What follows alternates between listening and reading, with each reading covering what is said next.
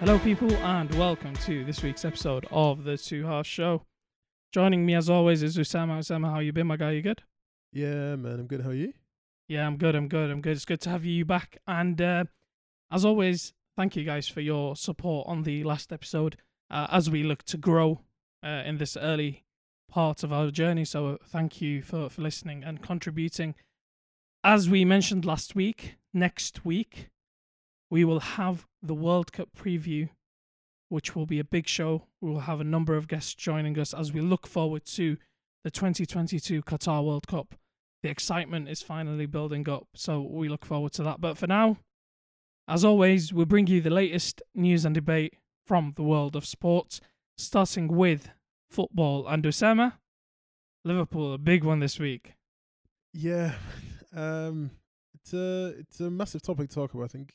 Jurgen Klopp, Liverpool, discuss. Because, listen, Jurgen Klopp has been incredible for Liverpool. He's been the manager you guys have craved for 30 years. He's come in, he's built not only a team, he's built a legacy, he's built players up, he's built a squad. And I think this season, for the first time, we are seeing his position questioned by Liverpool fans. It was the first time after the defeat against Leeds I've seen, people giving a reason why they want Klopp out from a Liverpool fan's perspective. So we want to break that down in detail, of course, but I want to take your kind of perspective first as a Liverpool fan after that result. What was your kind of first thought after that? Because obviously the second successive defeat leaves you ninth in the table, of course. The point differential isn't huge at this stage of the season, but what were your first thoughts? I think it's frustrating.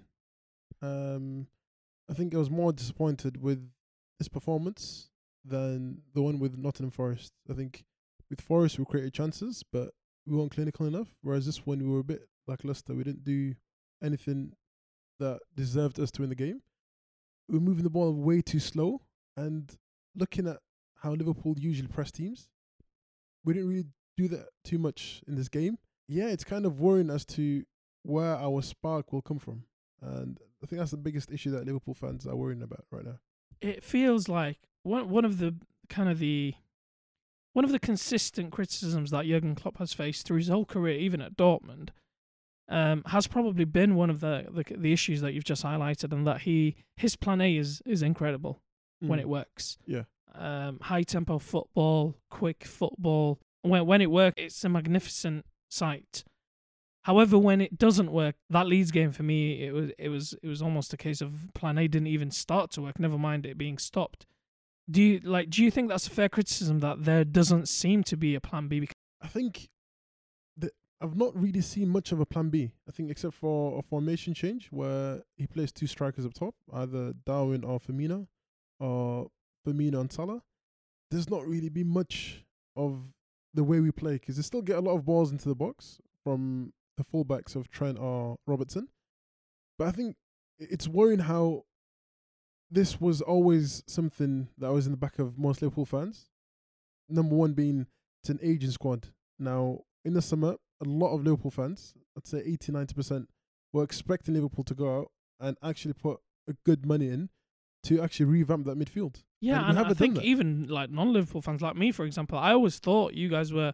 I thought it was like 100% certain that you guys were going to sign a midfielder at some point. Yeah, I think Sadio Mane leaving was their biggest priority. Okay, we need to get a striker or a left winger. And I think that was the wrong mentality that they had of trying to replace him instead of trying to improve other areas of the pitch. Because within the last season that we had, where we won 2 out of 4 competitions, you can tell our midfield is a bit leggy. Like once 1 or 2 players get injured, you don't really have standout players that can come in from squad players such as like Chamberlain or Curtis Jones. Certain players like them, they're good enough to play for Liverpool, but for them to be squad players, maybe in the cup games, not in the Premier League. And I think it's worrying where they don't really have like a standout player where you can think rely upon. Yeah, like someone you can think, okay, you know what? Even though Thiago or Fabinho are not playing, I know full well that this certain specific player can do a job. And a player you mentioned there has come in for a lot of criticism, Fabinho. Yeah. Now, maybe a little bit of it is fair, but the point that you just mentioned for me is the biggest defense of Fabinho's form is that he was never the most mobile of defensive midfielders. He always needed functional runners around him.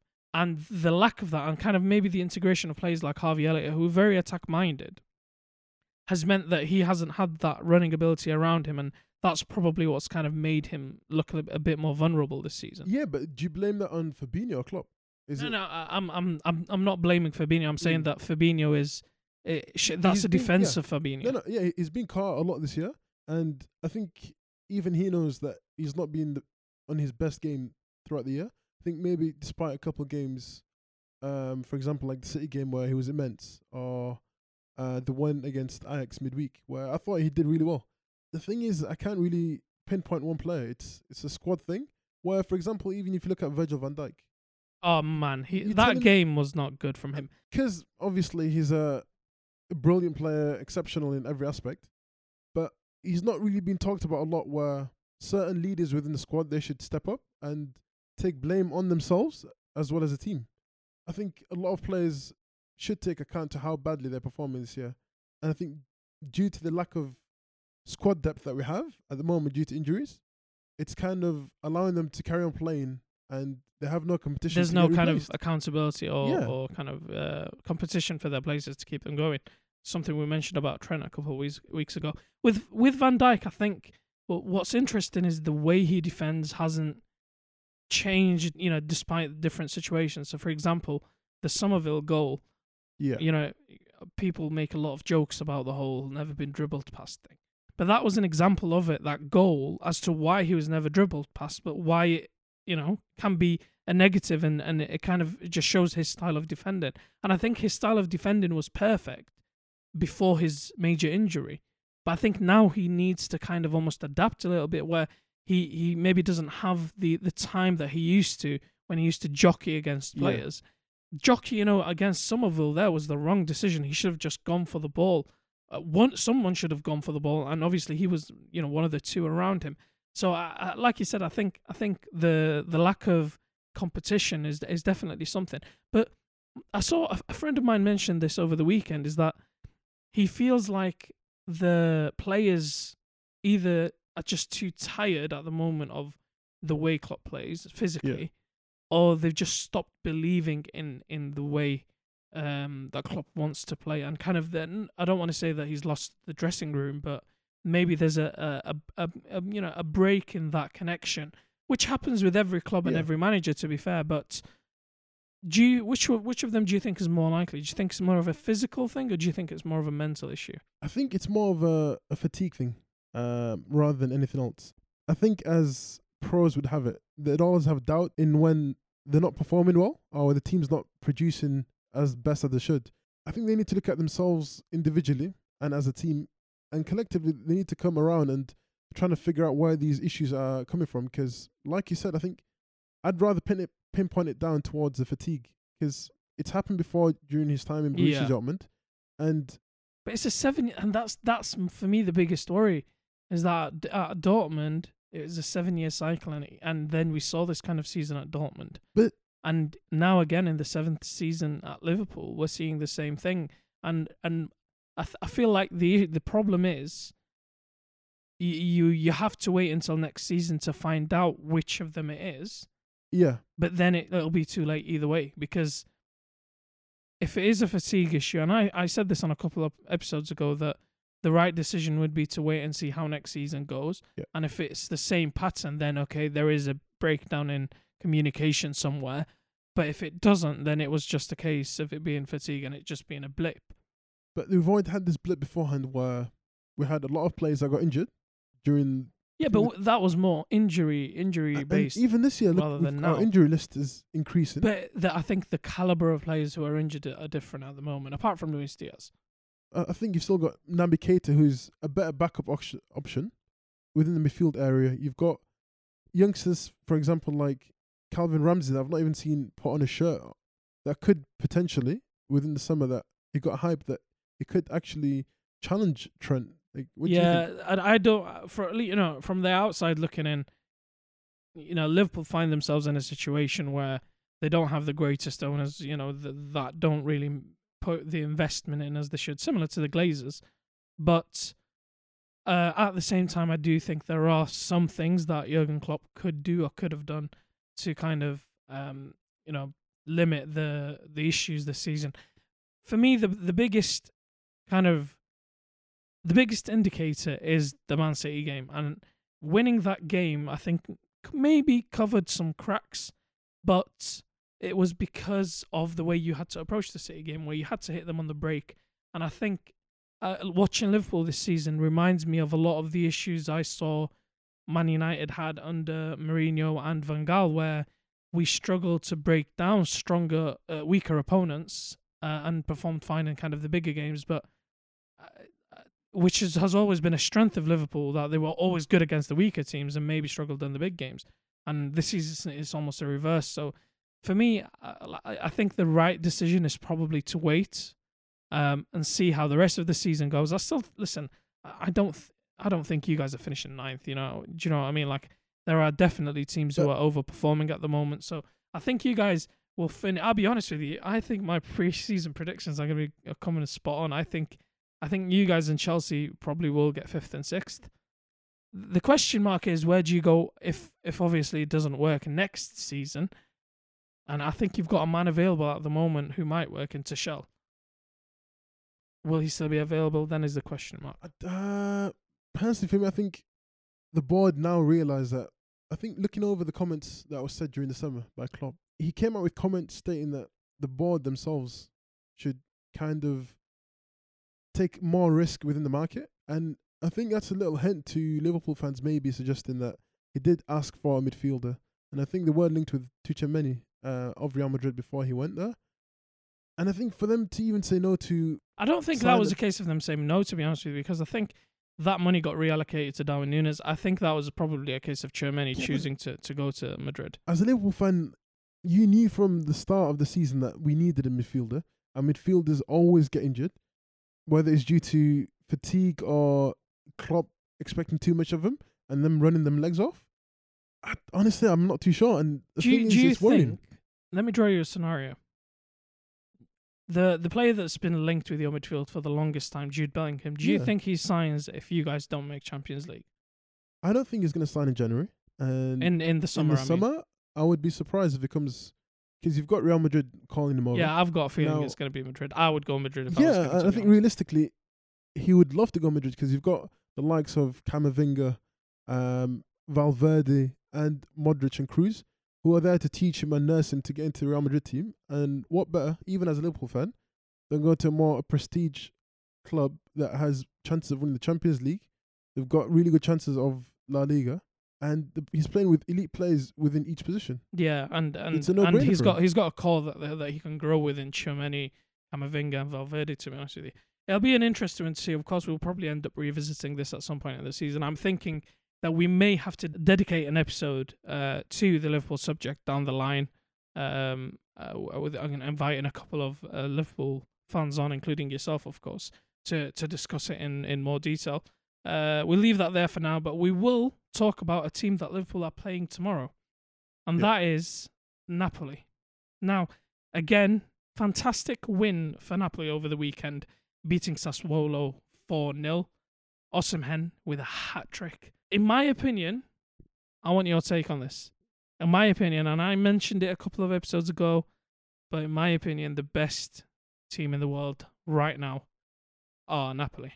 I've got to agree to disagree. I think they're up there, ideally top 3 within the world. I think the record states the 17 undefeated games throughout the season. They've got 17 games, 15 wins, 50 goals scored.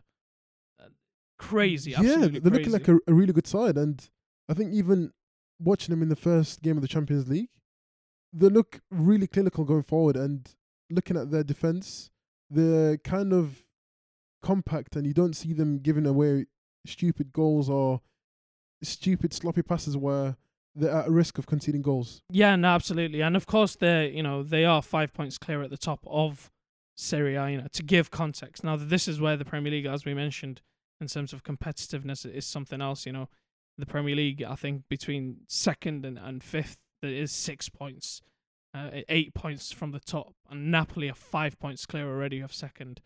the scenes if they win the league there are going to be incredible. And I Yeah. think they are the neutrals team this season. They are someone who a lot of people are rooting for, just because they seem so likable and kind of they bring the intensity, but they also bring the nice joy. football. They Yeah. score goals for fun, and there's been a number of standout players.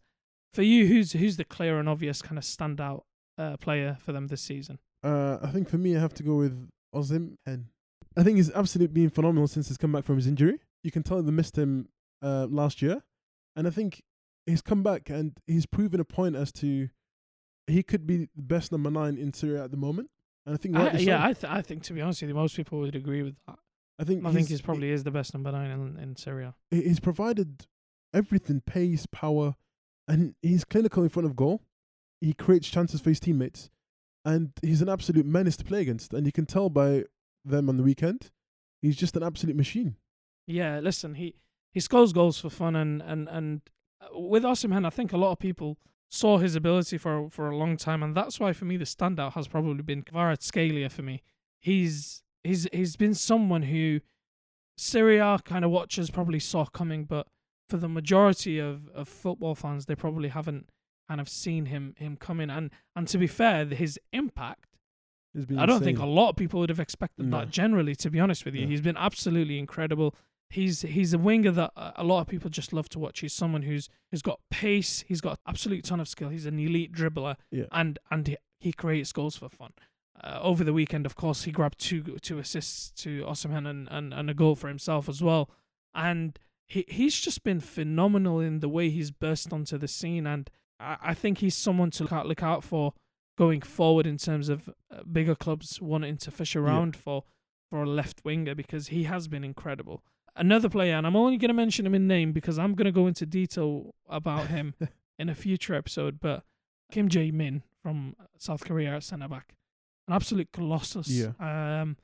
And a bit more on him in future episodes, but the whole team generally has been incredible. Anguissa, do you know what I mean? Like from a Fulham reject. Exactly. So in the Premier League, stage, didn't kind of perform, but has gone to Napoli and has been incredible for them in that midfield.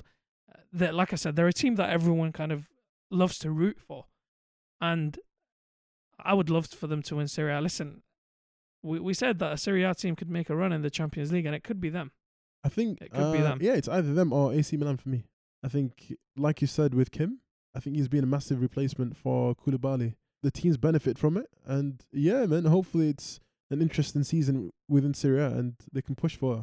Our final kind of football story is a piece of news that's come out today, and it's an interesting story for a lot of people, and that is the fantastic reporting from David Ornstein from The Athletic that Inter Miami believe that they have a strong chance of signing Lionel Messi following his PSG contract finishing. Now, Inter Miami, when they first got founded by David Beckham, there was an amazing level of hype about the level of names that he can bring to the MLS. And, you know, there was instantly calls for Neymar and Ronaldo and Messi, of course. And I think this would be a massive move for that league. Yeah. To have, you know, one of the two greatest players ever to play the game. Some people having the greatest ever to move to the MLS, and it'll probably give the league an injection of interest for sure. You know, the viewership is going to go through the roof, of course. But what does that kind of tell you about Messi? That he's kind of at the age of 35, 36 next season, of course, that he's kind of almost done with European football and is happy to go to the MLS. And of course, we know his long-term vision. He wants to play for Newell Old Boys before he retires. But what do you think? What do you make of him making the move at that age? I still think, personally for myself, I'd be disappointed if he does go. I still think he has a lot to offer in terms of providing assists and goals within European leagues. And I think he's proven that this season within a really good PSG team, where he's the first player within top 5 European leagues to get 10 goals and 10 assists. And yeah, I think for him to not kind of throw it away, but kind of just to ruin his legacy by going to... No, I don't think he's going to ruin his legacy. I think that's a bit of a stretch. I wouldn't say ruin, but I think it's more disappointed where you see Ronaldo at the age of 37 still performing or trying to perform within one of the toughest leagues within the world. and Messi kind of just going for like a payout in the MLS where you still think you can do well within PSG, and he still has a renewal for the season after, or even go back to Barcelona and that's what I was going to say. talent. Listen, with this potential move, I look at it from 2 points of view. I look at it from a legacy point of view. I don't think this affects his legacy one bit. I think, the people who think Messi is the greatest will continue to think Messi is the greatest. Barcelona fans will continue to look at him as their best ever. Okay. Yeah.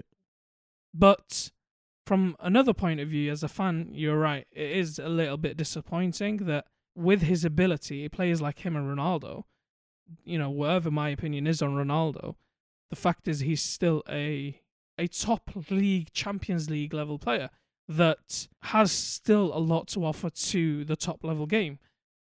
The MLS, okay, it's a growing league and so on, but it is nowhere near the level of the Premier League or the Serie A or La Liga and so on, even the French league, even though it is, of course, weaker than the rest. For me, I always thought it was a given that he was going to go back to Barcelona.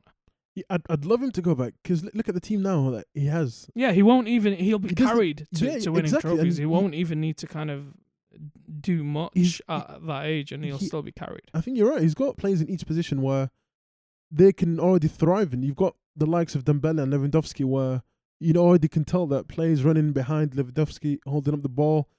It's kind of suited for him to come back and kind of maybe either challenge for a Champions League or even La Liga again. And I think a lot of Barca fans would love to have him back. I can understand his move from a personal point of view. In his opinion, he feels like he's achieved everything, and he has. Which he has, he's achieved everything. So for him, it's like, why do I have to choose this when I can go to somewhere in Miami where life is going to be great for him? There's a massive Argentinian and Spanish-speaking contingent there, and he's going to probably be paid a crazy amount of money by Inter Miami. So I can understand it from his point of view. He would be choosing lifestyle. However, for me, I don't think it's 100% guaranteed that this move happens. I think a large part of it comes down to what happens in the World Cup. Yeah. And that's why when you read the report, you can tell that there's no decision been made. It's kind of there's conversations over months. So I think if he wins the World Cup with Argentina, I think he probably does make the move to Inter Miami and call it a day kind of at the top level. I think, however, if Argentina don't win the World Cup, I think then he probably moves on to go back to Barcelona for a season.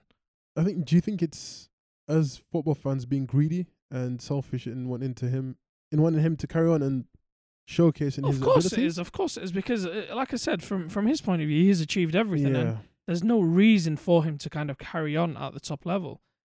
So it's fully understandable if he doesn't, and if he chooses to do that, then like I said, the MLS is the better for it.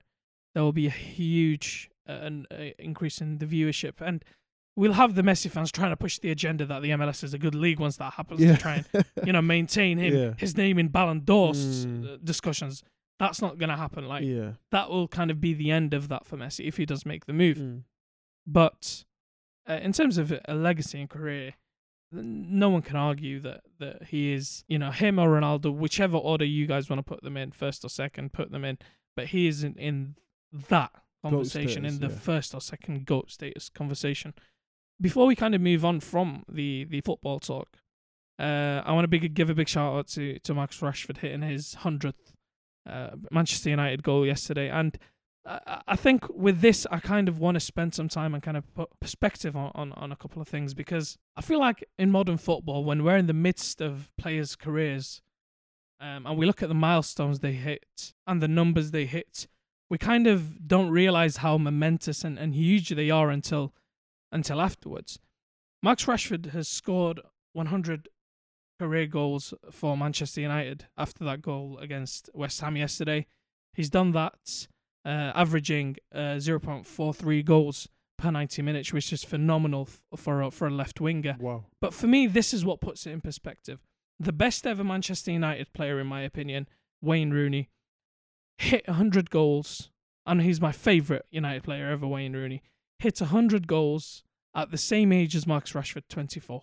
Wayne Rooney, however, did it in arguably the best United team ever, under the greatest football manager ever, with having world-class players around him and going far into European and domestic competitions, winning everything. Marcus Rashford has done the same feat playing on the wing for Manchester United teams who do not compare in quality to that Manchester United team that Wayne Rooney was a part of. And he's been almost the leader in all of this. And he had a bad season last season, and he'd be the first to admit that. But that, for me, makes it even more impressive that he had a bad season and he still hit a landmark 100 goals at the same age as Wayne Rooney did, with Wayne Rooney not having a bad season up until that point. We need to appreciate players more while they're still around. And that goes for Manchester United fans in the case of Marcus Rashford, who is United's top scorer this season and top assister. And on a wider context as well, we need to kind of appreciate players more while they're still playing and kind of slander them less than we usually see all over social media, as we kind of currently do. The NBA, obviously, another week down. We've seen the stars that we mentioned last week continue to shine. You know, Milwaukee played a few more games now, the only team at 5-0, the only undefeated team. Giannis taking over the league, making sure that people know he's the best around. Some strange occurrences, though. You've seen teams that want to be bad be good, and teams want to be good be bad, which is so weird because, like, you see the Utah Jazz, who have kind of accidentally come upon a good squad, a squad that's sitting at the moment fourth in the West with a record of 5-2, and they're trying to tank. They're trying to go for Victor Wembanyama. A reminder, they're not trying to win this season. And then you have teams who want to win, like the Lakers and the Nets, who are both 1-5, the total opposite, and not performing and not winning. It's a very interesting dynamic this season in the NBA. For me, what I want to start with, Osama, is the Lakers. Now, the Lakers started off to a very poor start, 0-5. They got their first win last night, courtesy of a win over the Nuggets. And the issues for them seem to stem from the lack of shooters in the team. We've seen Russ get blamed for 90% of that. Fairly or unfairly, I personally think it is a little bit over the top, but Russ has to hold some of the blame, especially for the shot that he took last week when they were leading and they just needed to slow the game down against the Trailblazers. Yeah. So he does need to take a little bit of blame, but ever since last week, they've experimented with this thing of bringing him off the bench. It didn't work in the first game. He scored 18 points, but they still lost. And last night, he came off the bench, gave them 18 points, and they came away with the win. Yeah. Osama, what do you think the solution is here? Because Russell Westbrook is an incredible player, but they need to trade for shooters, and the only asset they have, obviously apart from LeBron and AD, is Russ. Where do you think they should go? Do you think they should trade Russ and try and win still, or do you think there's another way to go about things? Personally, I don't think there's another way to do this. I think I've said this throughout the summer that I think the pressure has got to Russ, and you can see by his shots in terms of mid threes, and he's just airballs where you think Russ at his time in previous teams, I think he's just an easy shot. But now I don't know whether it's the pressure, whether he can't handle the big moments. But he's not looking the same player that he was a couple of years ago. And do you think so, though? Because I think at the time a lot of people probably thought that they should have gone in for more shooters. Do you think Russ right now in 2022, though, has to be traded? Because we talked about it pre-season and they haven't done anything. And I don't know whether they don't see a problem or they just don't have a solution. I think you're right in the sense of they're not. If they do trade him, who are they going to rely on? And secondly, is that do they take the risk of trading him and having a worse season? And Russ coming out as, you've kind of taken me as a scapegoat throughout the year, and the issue is not me; it's throughout the whole team. And I think that's what the media is trying to portray right now, and them even asking or trying to lead LeBron into them kind of questions. It's kind of worrying for him because he's got no support, whether in the team or outside the team. I think the team is supporting him. I do think that, listen, I'm actually starting to lean a bit more to an idea that Stephen A said in the middle of the summer, and a lot of people laughed at the time, but a lot of people are thinking it's true now, because your option is, the option that's been around for months now, is to trade Russell Westbrook to the Pacers. Okay. Give them your picks and get Buddy Hield back for the shooting. Okay. Now, that solves the shooting problem, but then the question is Buddy Hield enough to take them from a playing team to a challenging team? No. He confirms them as a playoff team for me, but he doesn't take them to a contending team. Of course not. The bigger issue for me is AD, because AD was painted as the person who's going to take hold of this team. This was going to be AD's team, not LeBron's team, after a year or two, and he's going to be the Lakers' answer to Giannis. Yeah. And when they won the championship, a lot of people were saying that. A lot of people were putting him on the level with Giannis. And AD this season has not been performing, and didn't last season as well. And of course, he's had his injury worries, but AD has been a disappointment so far, considering what they've given up for him. I think you're right in the potential that he has. I think he should be a top 5 player, and that's the main problem, that he isn't. I think if you look at him, his efficiency for mid-range is poor, and you got to kind of question him whether his plays have been good, or just whether it's the injury factor that he keeps getting injured. He can't get a consistent run of games, whether that's having an impact on him or not. Because ideally, you're right. And either way, it's not good enough for them. Yeah, because the best ability is availability, and it's gonna get to the point with the Lakers where do we just end this experiment, trade LeBron, trade AD, trade Russ, trade them all, and get picks back and start fresh, or are you just gonna kind of continue in this cycle of mediocrity? Because the danger for me with trading Russ for Buddy Hield is that you get rid of the picks that you do have, and then Buddy Hield becomes your only tradable asset, alongside AD probably. LeBron, you're not going to get a lot back considering his age. And LeBron started the season off phenomenally, but he started to kind of show his age as we've gone along. It's going to be a long season for Laker Nation, that's for sure. And we'll keep you updated, guys. We want to, of course, we don't want to be that show that focuses on the Lakers every week and doesn't give the other teams the airtime, because too much of that happens elsewhere. So, of course, the more they struggle, the less we will probably talk about them, and the more we will give the spotlight to teams like the Bucks and Portland and so on.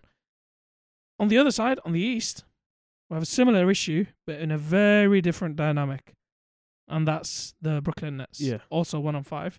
Didn't start 0-5, but boy, they've got issues as well. Yeah, I think, like you said, it's almost the opposite of the Lakers' issues, is that they've got an amazing offense. They've got the 2 best shooters in the game. But the problem is no defense whatsoever, a lack of coaching on the defense and a little bit on the offense. And Ben Simmons continues to be an issue for them. He hasn't played for 2 years, so there's a level of being fair on Ben. But at the same time, when you're part of a big three, when you're part of a team that everyone wants to compete, and of course it's a long season and so on, but you have to show it straight away, especially when the team has had question marks around it for all summer and the whole of last season as well. You have to perform, and KD, Kyrie have been putting up the numbers on the offensive side. Defensively, they haven't. Defensively, they're 30th in defensive rating. Exactly. It just shows how that's poor what they I'm are. saying. They're showing a lack of ability to shut teams down, and when you do that, it doesn't matter how much you score. And we saw it in the Mavs game, for example, where yes, they were scoring for fun, but when you come up against the Mavs, who are also going to score for fun, it doesn't matter when your defense is that bad. And for them, it's a completely different set of issues. Where do you think the solution is? Because with them, they're not going to be trading anyone. No. The only solution I can see is the replacement of Steve Nash as coach. Yeah. But the options aren't great out there at the moment. Personally, I don't think that it's not a quick fix. I think for me, looking at the team and looking at how they've set up this year, 1-5, I don't think anyone would have expected that going into the season. And to even think about them defensively being one of the worst teams in the league, it's appalling, because they're not the best going forward as well, because they're 25th in 3-point conversions, in percentage-wise. And that's not even going well. And then you look at the rebounds, 29th. So yeah, which shows a lack of desire for me in the number of rebounds they're getting, which is always a good measure for that. And say what you want about Russ, for example, the lack of shooting and so on, the lack of defense on him, but he's always going to fight for them rebounds. Maybe it is just a stat pad, but it still matters to the team. And the lack of rebounding for sure is a sign of a lack of determination, of a lack of willingness to kind of fight for your team. And with them, I do feel it's more mental than it is physical. But do you think Ben Simmons is the answer? Because I think looking at the game where you see Kyrie get frustrated, saying, shoot, Ben, shoot. And you're looking at him like, for one, he's not a shooter. And he has attributes to be one of the best, but everyone knew from his game, he doesn't shoot. Yeah, he doesn't take the most of his own attributes. It kind of puts pressure on Kyrie and KD again for being the shooters in the team. Yeah, he's running away from the grind, isn't it? And listen, like, you have to consider the contract he has. Yeah. He has a huge contract, and what are they getting out of it? Nothing. 6 and 7? Really? They might have to kind of trade for a couple of defensive players, but we'll see how it goes, how it goes from there, and we'll bring you more, of course, next week. To end, I'm not going to spend too much on this, just a minute or two, because it has been a quiet week in the NFL, but Osama, your new boy, Christian McCaffrey last night for your 49ers was not messing around, was he? No, he wasn't, man. Like, no, I don't think he was, man. I think he put an absolute elite performance in. I think there was a record that he broke yesterday. Yeah, I know the one you're talking about. He had a rushing touchdown, a passing touchdown, a receiving touchdown against the Rams yesterday, didn't he? I think the first play to do so in 17 years, which is absolutely incredible. Nuts. Yeah. Listen, that's what he gives you. He gives you versatility. The passing touchdown was a trick play, of course, but that's what Christian McCaffrey gives you. And the 49ers have just gone from having the best squad to having an even stronger offense with him. Jimmy G has no excuses, I think, like we mentioned last week, and he's definitely was the standout player this week. We also saw, of course, the Philadelphia Eagles go on to 7-0. Jalen Hurts probably had his best game of the season. They look absolutely phenomenal. They're growing week on week. So the NFC is looking more and more interesting, if not as strong as the AFC, in terms of competitiveness. So that'll be something to look forward to, guys. As always, thank you for joining us for the Two Halves Show. As always, as we mentioned, next week we will be bringing you a World Cup special where we preview the runners and riders at the Qatar World Cup, our predictions, expectations, and more. Osama, thank you for joining me as always, my friend. Oh, it's been a pleasure, man. Thank you, guys. And again, thank you guys for listening. Have an amazing week. And until next time, keep it locked.